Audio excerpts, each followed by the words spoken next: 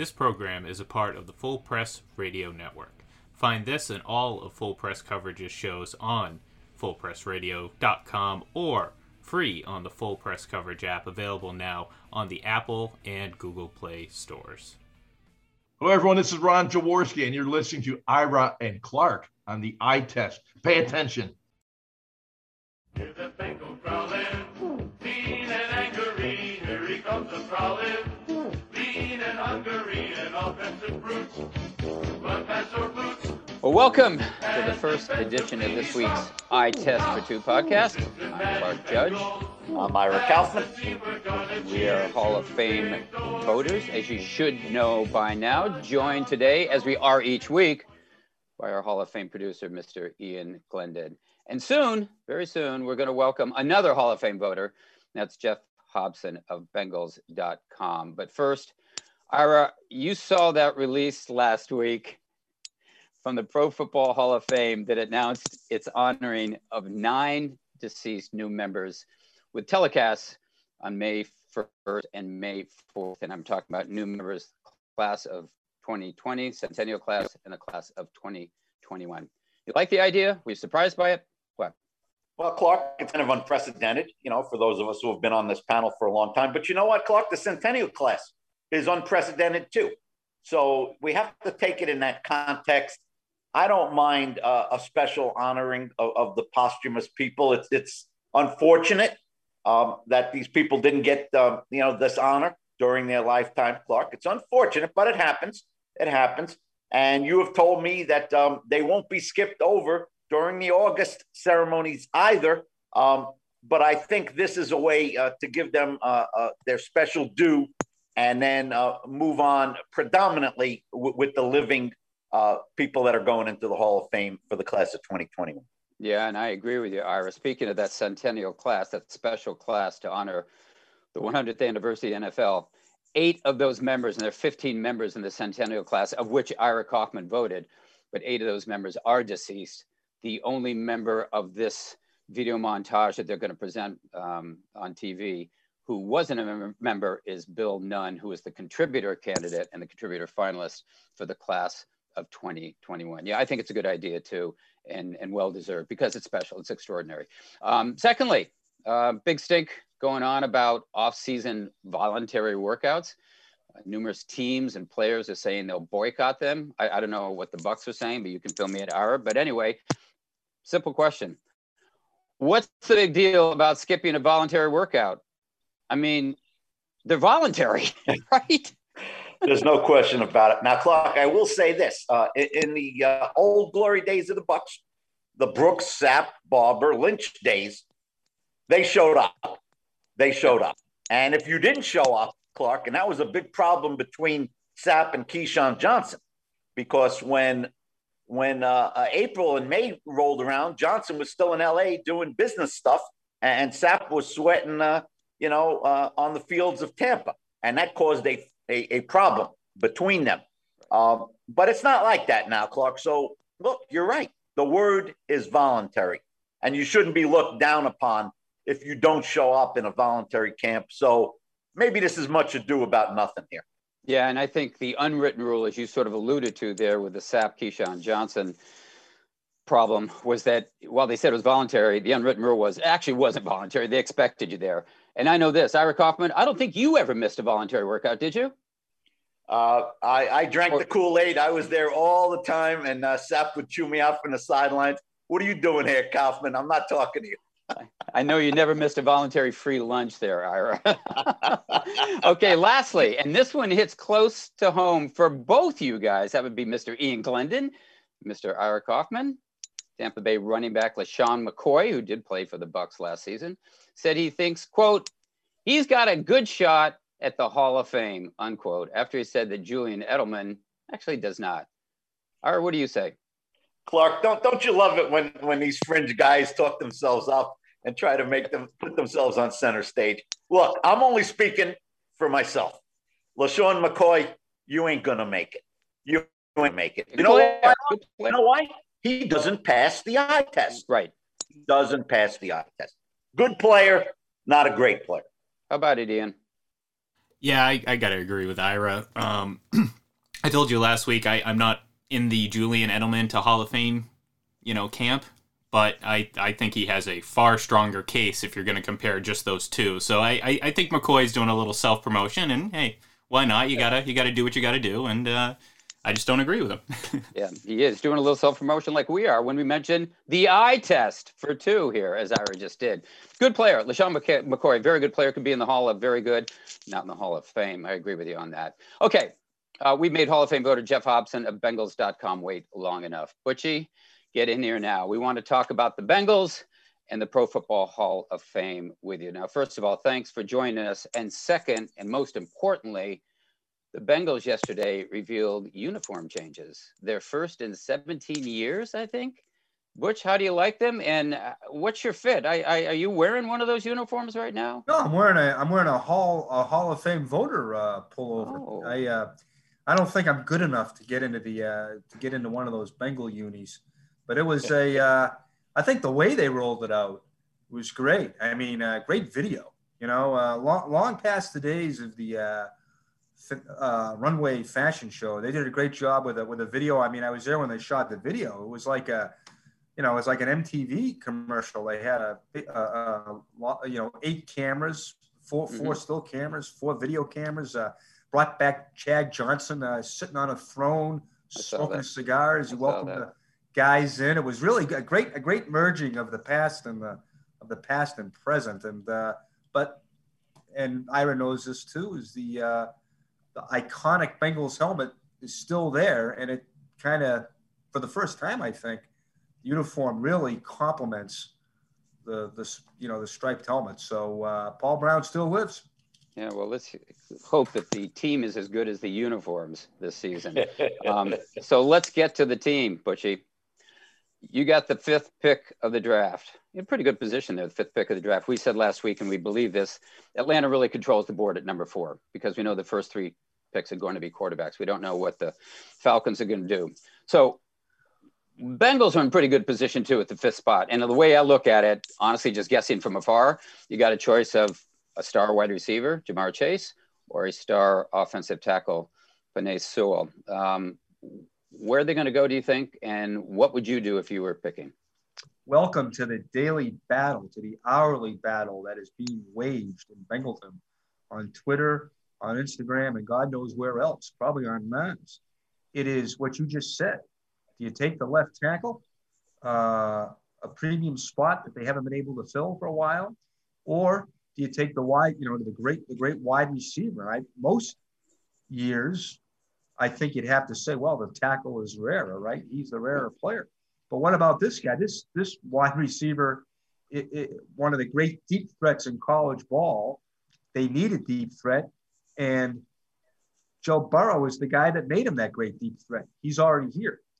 So this is an abnormal year because of that. I think in most years you'd probably have to give the nod to the tackle.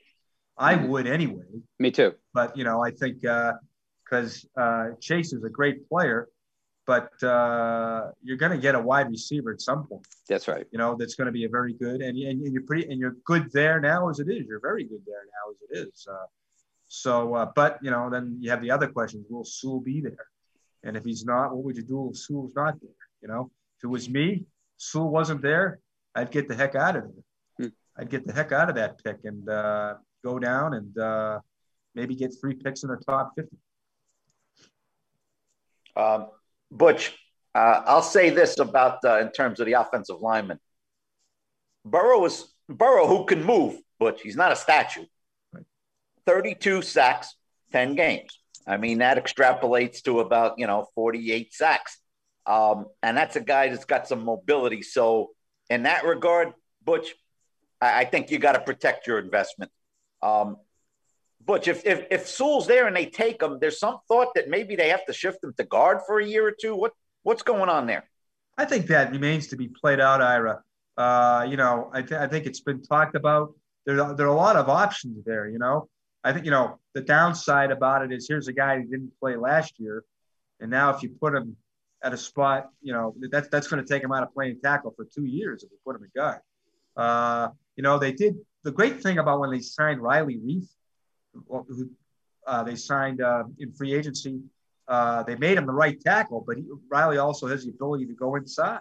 Yep. So what would it mean? Would it mean that Sewell would be your left tackle and maybe Jonah Williams would be your right and you kick Reith inside? Who knows? I mean, there's so many options they have. But if you get the big fella, that's certainly a good place to start. Butch, this question comes from Buck Nation, so I'm going to ask you directly. And nobody knows this player better than you do.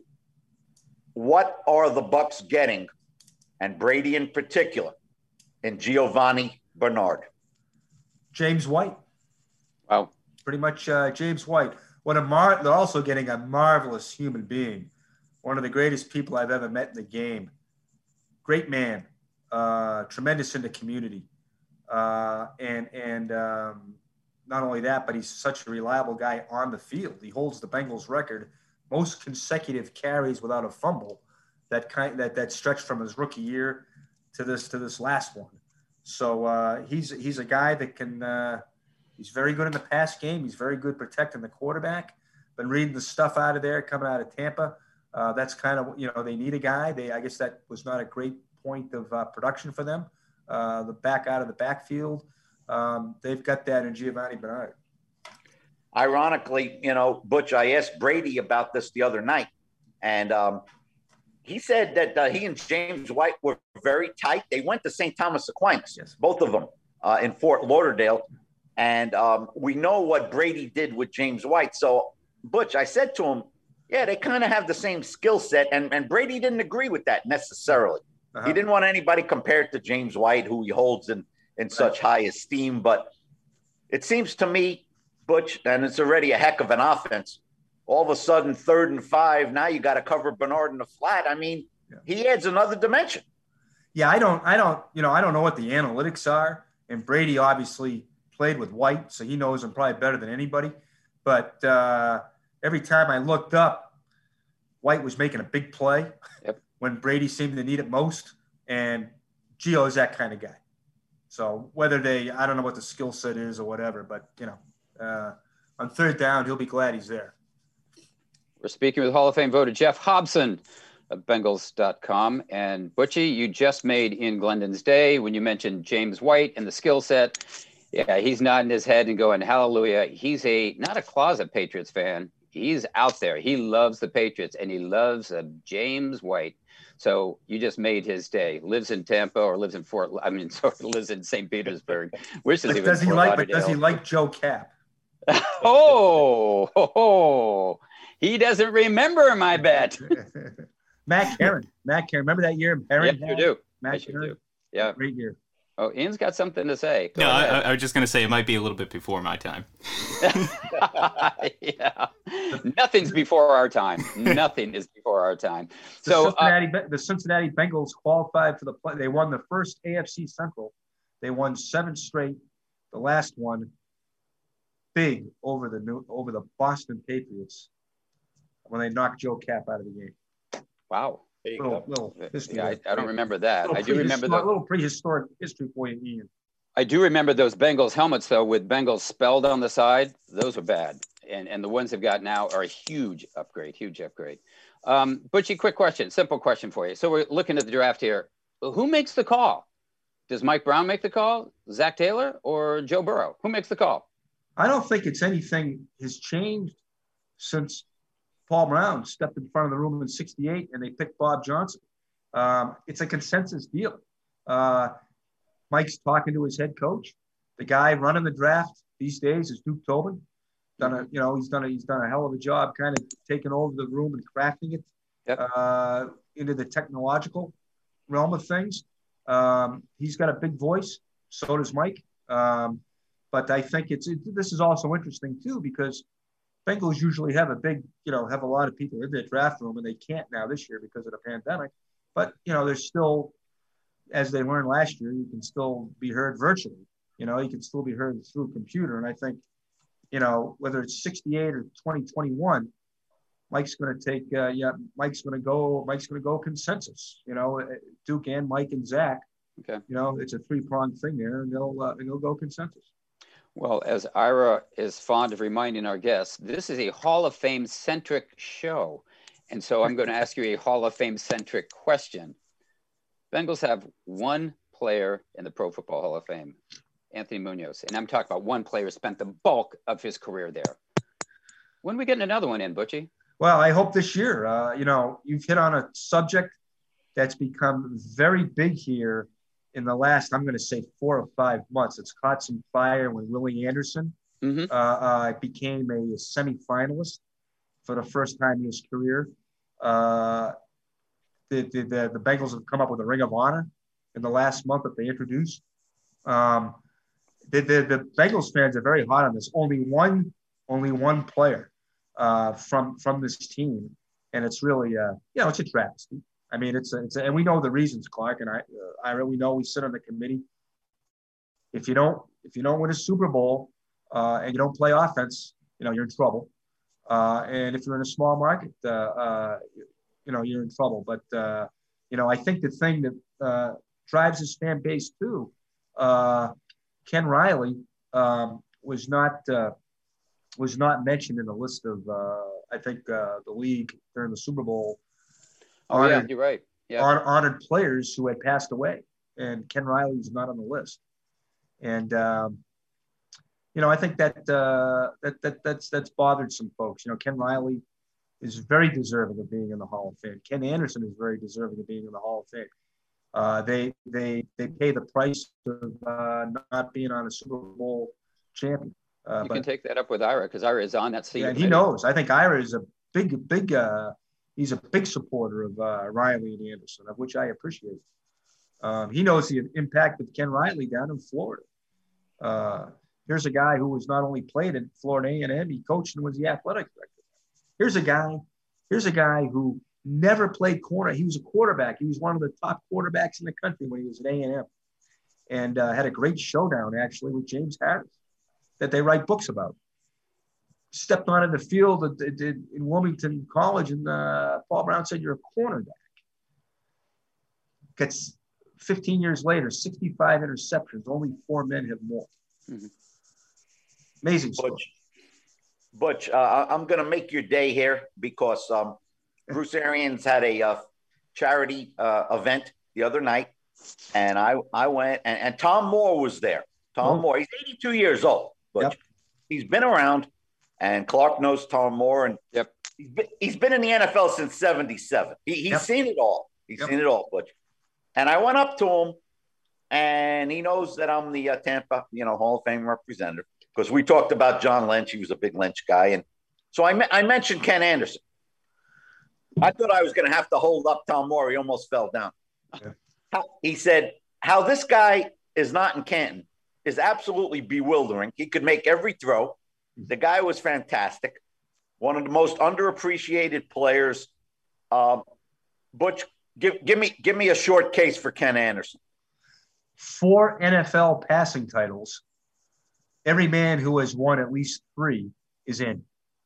Won back-to-back passing titles in 2 different decades when they were 2 different games. 74, 75, Smash Mouth League. 81, 82. They were just taken off. The league was just taken off offensively. The only man to win a game on 2 different planets. Remember, he won the freezer poll, outdueling Dan Fouts, a Hall of Famer. They're still thawing out from that in San Diego, He's also, when he retired after 1986, he was the all-time leader in completion percentage for a game, completion percentage for a season, and completion percentage for a postseason career. Obviously, those records have been eclipsed by one, Drew Brees. But Kenny was, I think, he and Sammy Baugh were the first 70% passers before Brees, and Kenny was the only guy to do it since the merger before Brees. And I could go on and on, but it's and he was not a dinker and ducker, as I like to say. That seems to be one knock on him, but I don't understand it. He's got the same yards per attempt as Dan Marino. Butch, the elephant in the room, and you're well aware of it, with Ken Riley, with the 65 picks. Butch, I did my research. In the years they played together, Parrish and Riley, Lamar Parrish. Parrish had 6 Pro Bowls, Butch, as a Bengal. Yeah. Ken Riley did not. What was going on there? Well, first of all, we know what a fraud Pro Bowl voting is, and that has been and I'm not saying that Lamar didn't deserve it. He certainly deserved it. A lot of it was because some of it, I don't know, I wasn't around then, but he was a big-time punt returner and kick returner. Very flashy guy. Kenny was the opposite. Kenny was, went about his business quietly. Lamar was like Chad Johnson, before Chad Johnson. He was like Dion, I should say. He was like Dion before Dion. Lamar should be in the Hall of Fame. I don't think there's any question about that. 8 Pro Bowls, if you count his 2 in Washington. And I believe everybody who's got, I think he's got the most Pro Bowls of any corner who's not in. But Ken Riley, I don't think he got the recognition because he was playing opposite Lamar, and he had a different. I mean, he didn't win a Super Bowl. I mean, he's got more interceptions than Mel Blanc. He didn't go to the big game, and as those Steelers will remind you, and but that shouldn't disqualify him. I mean, we're always how many times when we're matching up a game do we say, well, it's going to come down to the turnovers. Here you got the guy with the 5th most turnovers of all time. How many games did he impact? Now, why he didn't make it to a Pro Bowl, Ira, it's the same reason he's not in the Hall of Fame. I think it's because he played next to a guy he played opposite a guy who, was a much flashier player and didn't win a Super Bowl and played defense. But both guys, I mean, who goes in first? Kenny Anderson, Ken Riley, Lamar Parrish? That's kind of above my pay grade. But all 3 guys, I can't imagine 3 seniors having a better argument than those 3 guys. We're speaking with Hall of Fame voter Geoff Hobson of Bengals.com. And Butchie, it's not above your pay grade on this show.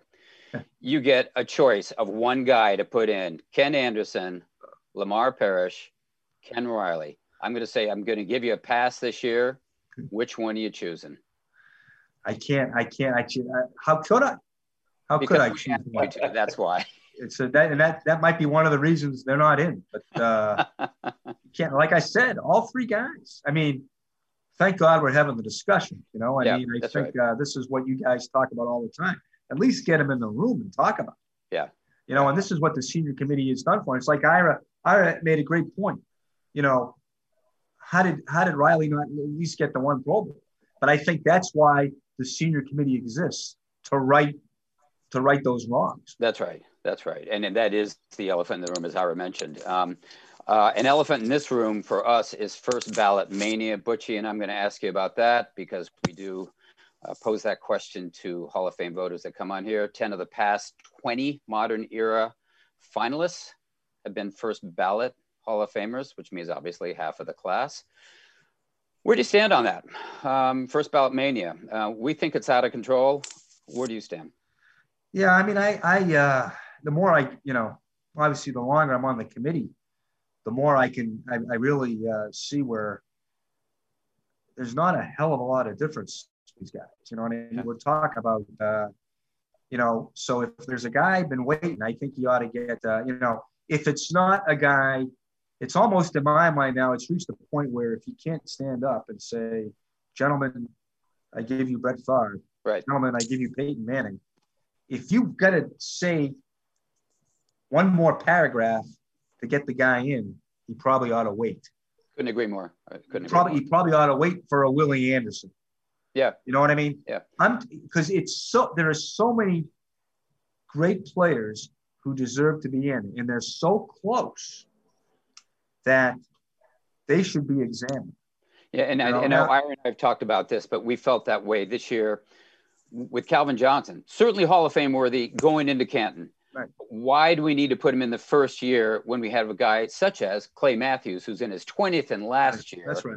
And his first year as a finalist. If he doesn't get in now, he disappears into the senior category. And of course, we know that's what happened. That's exactly right. No, I mean, that's the point. That's the great. And after seeing, as the great Ron Borges calls it, and I'm not sure who takes the credit for the abyss, calling a senior committee. Ron will take that credit. Yeah. And you can put any adjective you want, any bad adjective in front of abyss.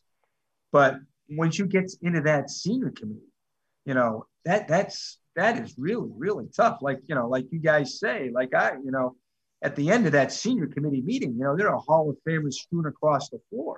Mm-hmm. All 20 of those guys that make the discussion should be in. That's as tough as it is to make the modern thing. Right. To make the senior thing, whatever you can do to prevent a guy from going into the senior committee, that's going into a lifeboat on the Titanic. Don't let him do it, Yeah, that's right. Do what you can. And Calvin's a great player, man, and he ought to be in, and he'll get in. But like I say, the more and more I'm on this thing, and it's tough because to me Calvin was a tough case because Calvin is Calvin is a legitimate guy. You got to get in there. Now, is he in the realm of a Peyton Manning or a Brett Favre? No, probably, but I still think he's a guy that, just looking at all the list of the guys that we were looking at, yeah, he's going in. Yeah, I don't think we disagree. We don't disagree with that, but he's got 20 years of eligibility. Right, that's right. And Clay Matthews had one. That's right. No, that's right. And let's get a guy like Willie Anderson in the room. Exactly. Butch, I got two more quick ones, and thanks so much for your time, Butch. One, the defensive side of the ball, but for the 2021 Bengals, look, but they didn't have much of a pass rush with Carl Lawson. Now Carl Lawson's with Jets. I know Cincinnati signed Trey Hendrickson. So, Butch, can they put any pressure on the Ben Roethlisbergers of the world going forward? Hey, look, say what you want about Hendrickson. 13 and a half sacks is 13 and a half sacks. And I understand he was playing with a lead in New Orleans. I understand that he had 3 very good players around him, 3 and 4 very good players around him. And Carl basically only had himself. I get that. But 13 and a half sacks is 13 and a half sacks. Only one guy ever got that in Cincinnati history. I'll take that, okay, that they didn't have last year. They signed Mike Hilton, the best slot corner in the league, and the best blitzing slot corner in the league. I mean, the guy, I think he's got 9.5 career sacks. Obviously, he's going to bring pressure. They got the kid they signed from Cleveland, and I'm going to follow his name up. I'm sorry, Ojanobi, the defensive tackle, the 3 technique, 14 and a half career sacks. For the first time in his career, he's going to be playing where he really should be playing. 3 technique. They're going to be better there. Probably get an edge guy in the draft. I mean, they're not going to finish last in sacks again. Are they going to be a top half of the team? I don't know, but I know this: they're going to be a hell of a lot better than they were last year with the additions of Hendrickson, Hilton, and Larry O. Last one for me, Butch. And a guy that you became very close to, and I think you have a great deal of respect for. What is the future for Marvin Lewis? Butch, does he want to get back into it, and why isn't he back into it? Yeah, I don't know. Why he is not back into it, I have no idea. You keep hearing this stuff about culture. You know, this is a big thing now with team building and culture. Nobody in this century did a better job of that than Marvin Lewis. He brought the Cincinnati Bengals into the 21st century with culture and forming and getting a franchise turned around. To me, if you're looking for a franchise to get turned around, Marvin Lewis is your guy. Why, you know, the only thing I can think of is its age. You know, but that's ridiculous. I mean, look at the guy. Bruce Arians just won a Super Bowl. He seems like he can coach forever. I mean, you know, so I don't know why. And I'm sure he wants to get back into it. He was on the interview circuit last year, and I really think the guy would be like I say, if you're looking to get a situation squared away, you'll find none better than Marvin. The reputation, Butch, the reputation of the Bengals, maybe especially on defense, being renegades under Marvin Lewis. Is that fair, Butch? No, I don't think so. I think what people are thinking about is that wild card game with Pittsburgh, and they're thinking about Perfect and they're thinking about Adam Jones. But the lose, who's the guy who said, and I forget who it was, the winners get to write history, right? Well, also in that game, Joey Porter very easily could have got that. Joey Porter very easily could have been flagged. Mike Munchak, the offensive line coach for the Steelers, pulled the hair of Bengals safety Reggie Nelson. So what if the Bengals win that game? Who are the Renegades? So I think it's all perception. I think Marvin proved that guys like Adam Jones and Burfict, with second chances, they were able to turn their lives around and their careers around. And you're looking at a defense that was, spanning Zimmer, Paul Gunther, with Marvin taking over at the end. Top defenses that got teams in the playoffs. So the whole renegade thing, I think, is, if Jeremy Hill holds onto the ball, what would he be saying? So I just think Ira. I just don't think that's fair. There's some guys would say renegade. Some guys would, hey, he gives guys a second chance. That's the way I see it. Ira, it sounds to me like we've got a future guest on this program. Let's track down Marvin Lewis. I mean that. Great answer by Butch. Great answer. Well, Butch, I've got one more for you, and it'll be a great answer too. It's a self-serving question, and it's designed for Mr. Ian Glendon, our producer. Would you do me a favor and recount the story? We're up against time here, but recount the story of when I think you were a reporter in Portland, Maine, and there was a hockey player, not just any hockey player, but the greatest hockey player of all time in the building. And I'll leave it at that, and you take the story away. Thanks, Claxon. I was a sports columnist at the Portland Press Herald, hometown paper of the Maine Mariners, the AAA, the American Hockey League affiliate of the Boston Bruins. And Mike Milbury was coaching the club. He told our beat reporter, Paul Abramowitz, Milbury always knew I was looking for a good story, good column. He said, tell Hobson to be here tomorrow at about 11:15. I'll meet him right out here. And they were at the Portland ice rink at that time because the circus had the Civic Center tied up. So I dutifully showed up with my notebook in hand, wondering what Mike had in mind. And he came out I was there for a couple of minutes. He came out, didn't say anything, just cocked his head, said, follow me. I'm following Mike around. The Portland Ice Arena was an ice rink. It was all these little rooms and stuff, of these little locker rooms. And we finally get to a locker room. He opens the door and he says, you got 10 minutes with him. We're skating at 11:30. I walked in, and on the bench was Robert Gordon Orr, tying up his skates, lacing up his skates. And that was a pretty good 10 minutes. I don't remember anything about it. I don't blame you. I'm still numb. You're in the presence of NHL royalty there. Holy smokes. Robert Gordon Orr. I mean, the guys, you drive around New England, and every time you see an ice rink, that's right. That's the house the child Bobby built. Yeah. You had the same reaction when you met Ira for the first time, didn't you? That's exactly right. Because he was probably standing next to Warren Sapp. Hey, Butch, is Orr number one on the New England Mount Rushmore? Is he number one?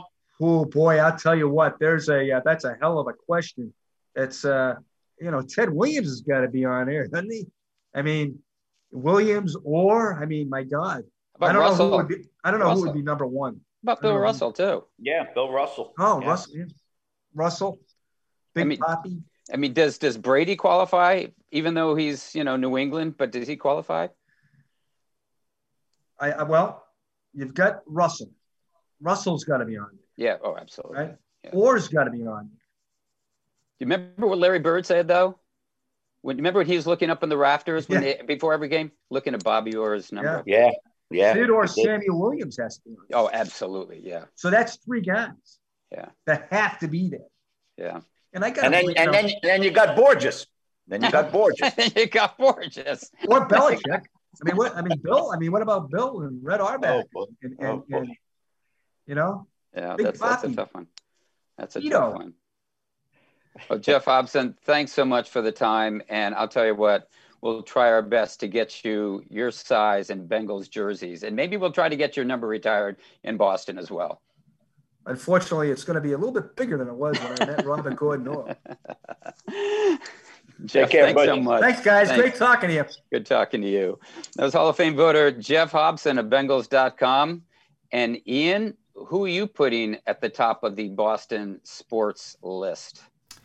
It's tough. I think you have to start with Mount Rushmore because there's so many names that were just listed that how do you get rid of them? How do you forget Ted Williams? How do you forget Bobby Orr? How do you forget, I think Tom Brady does go up there, but again, we're talking about 6 guys that pretty much make up a very rich history of professional sports in New England. Yeah, I agree with you. But Ian, I didn't ask you for 6. I asked you for 1. I am going to go because I have the most experience watching him. I'll go with Tom just because of the sheer number of championships brought to this region in such a short period of time. But I met Bobby Orr at HQ home headquarters. This is how long ago it was. So we're talking mid-90s maybe, and I had him sign my goalie stick. So yeah. It's the only thing I had. He was doing a signing. I had to do it. I have it somewhere in storage. I'll have to dig it out, but it does exist. All right, who do you have there? I know you didn't live in Boston. Well, first off, Clark, I'll say this: when Larry Bird's not a factor in your Mount Rushmore, that's a hell of a Mount Rushmore. That's a hell of a Mount Rushmore. You're right. Look. Or revolutionized the game. But Clark, I think I got to go with Russell. Yeah. And I was a 76er fan, but 11 out of 13 years, Clark. Can't beat it. Can't beat it. Can't beat it. No, you can't beat it. You know what? I'm torn between Russell and Orr. But if it comes down to photo finish, I probably am going Orr, only because I've never seen anyone dominate his sport as he did. And people said Michael Jordan basketball. No. Bobby Orr completely dominated hockey, and he's still regarded as a god in Canada. Anyway, Ira, one other thing. Tomorrow's Earth Day. What are you doing to promote it? What are you doing around the household, the Kaufman household, promote Earth Day? I'm going to Burnt Steakhouse. I'm chowing down on a 28-ounce porterhouse. Oh, nice. Okay. How about you, Ian? Working tirelessly like I do every single day. We're composting here in Connecticut. Okay, well, I'm going to check in with both of you tomorrow to see if you've made any progress in those regards. That's going to do it for today, but check in with us Wednesday to hear a former GM give you the lowdown on his take on the draft and how to run it. That's coming up tomorrow on the Eye Test for Two podcast. Thanks for listening.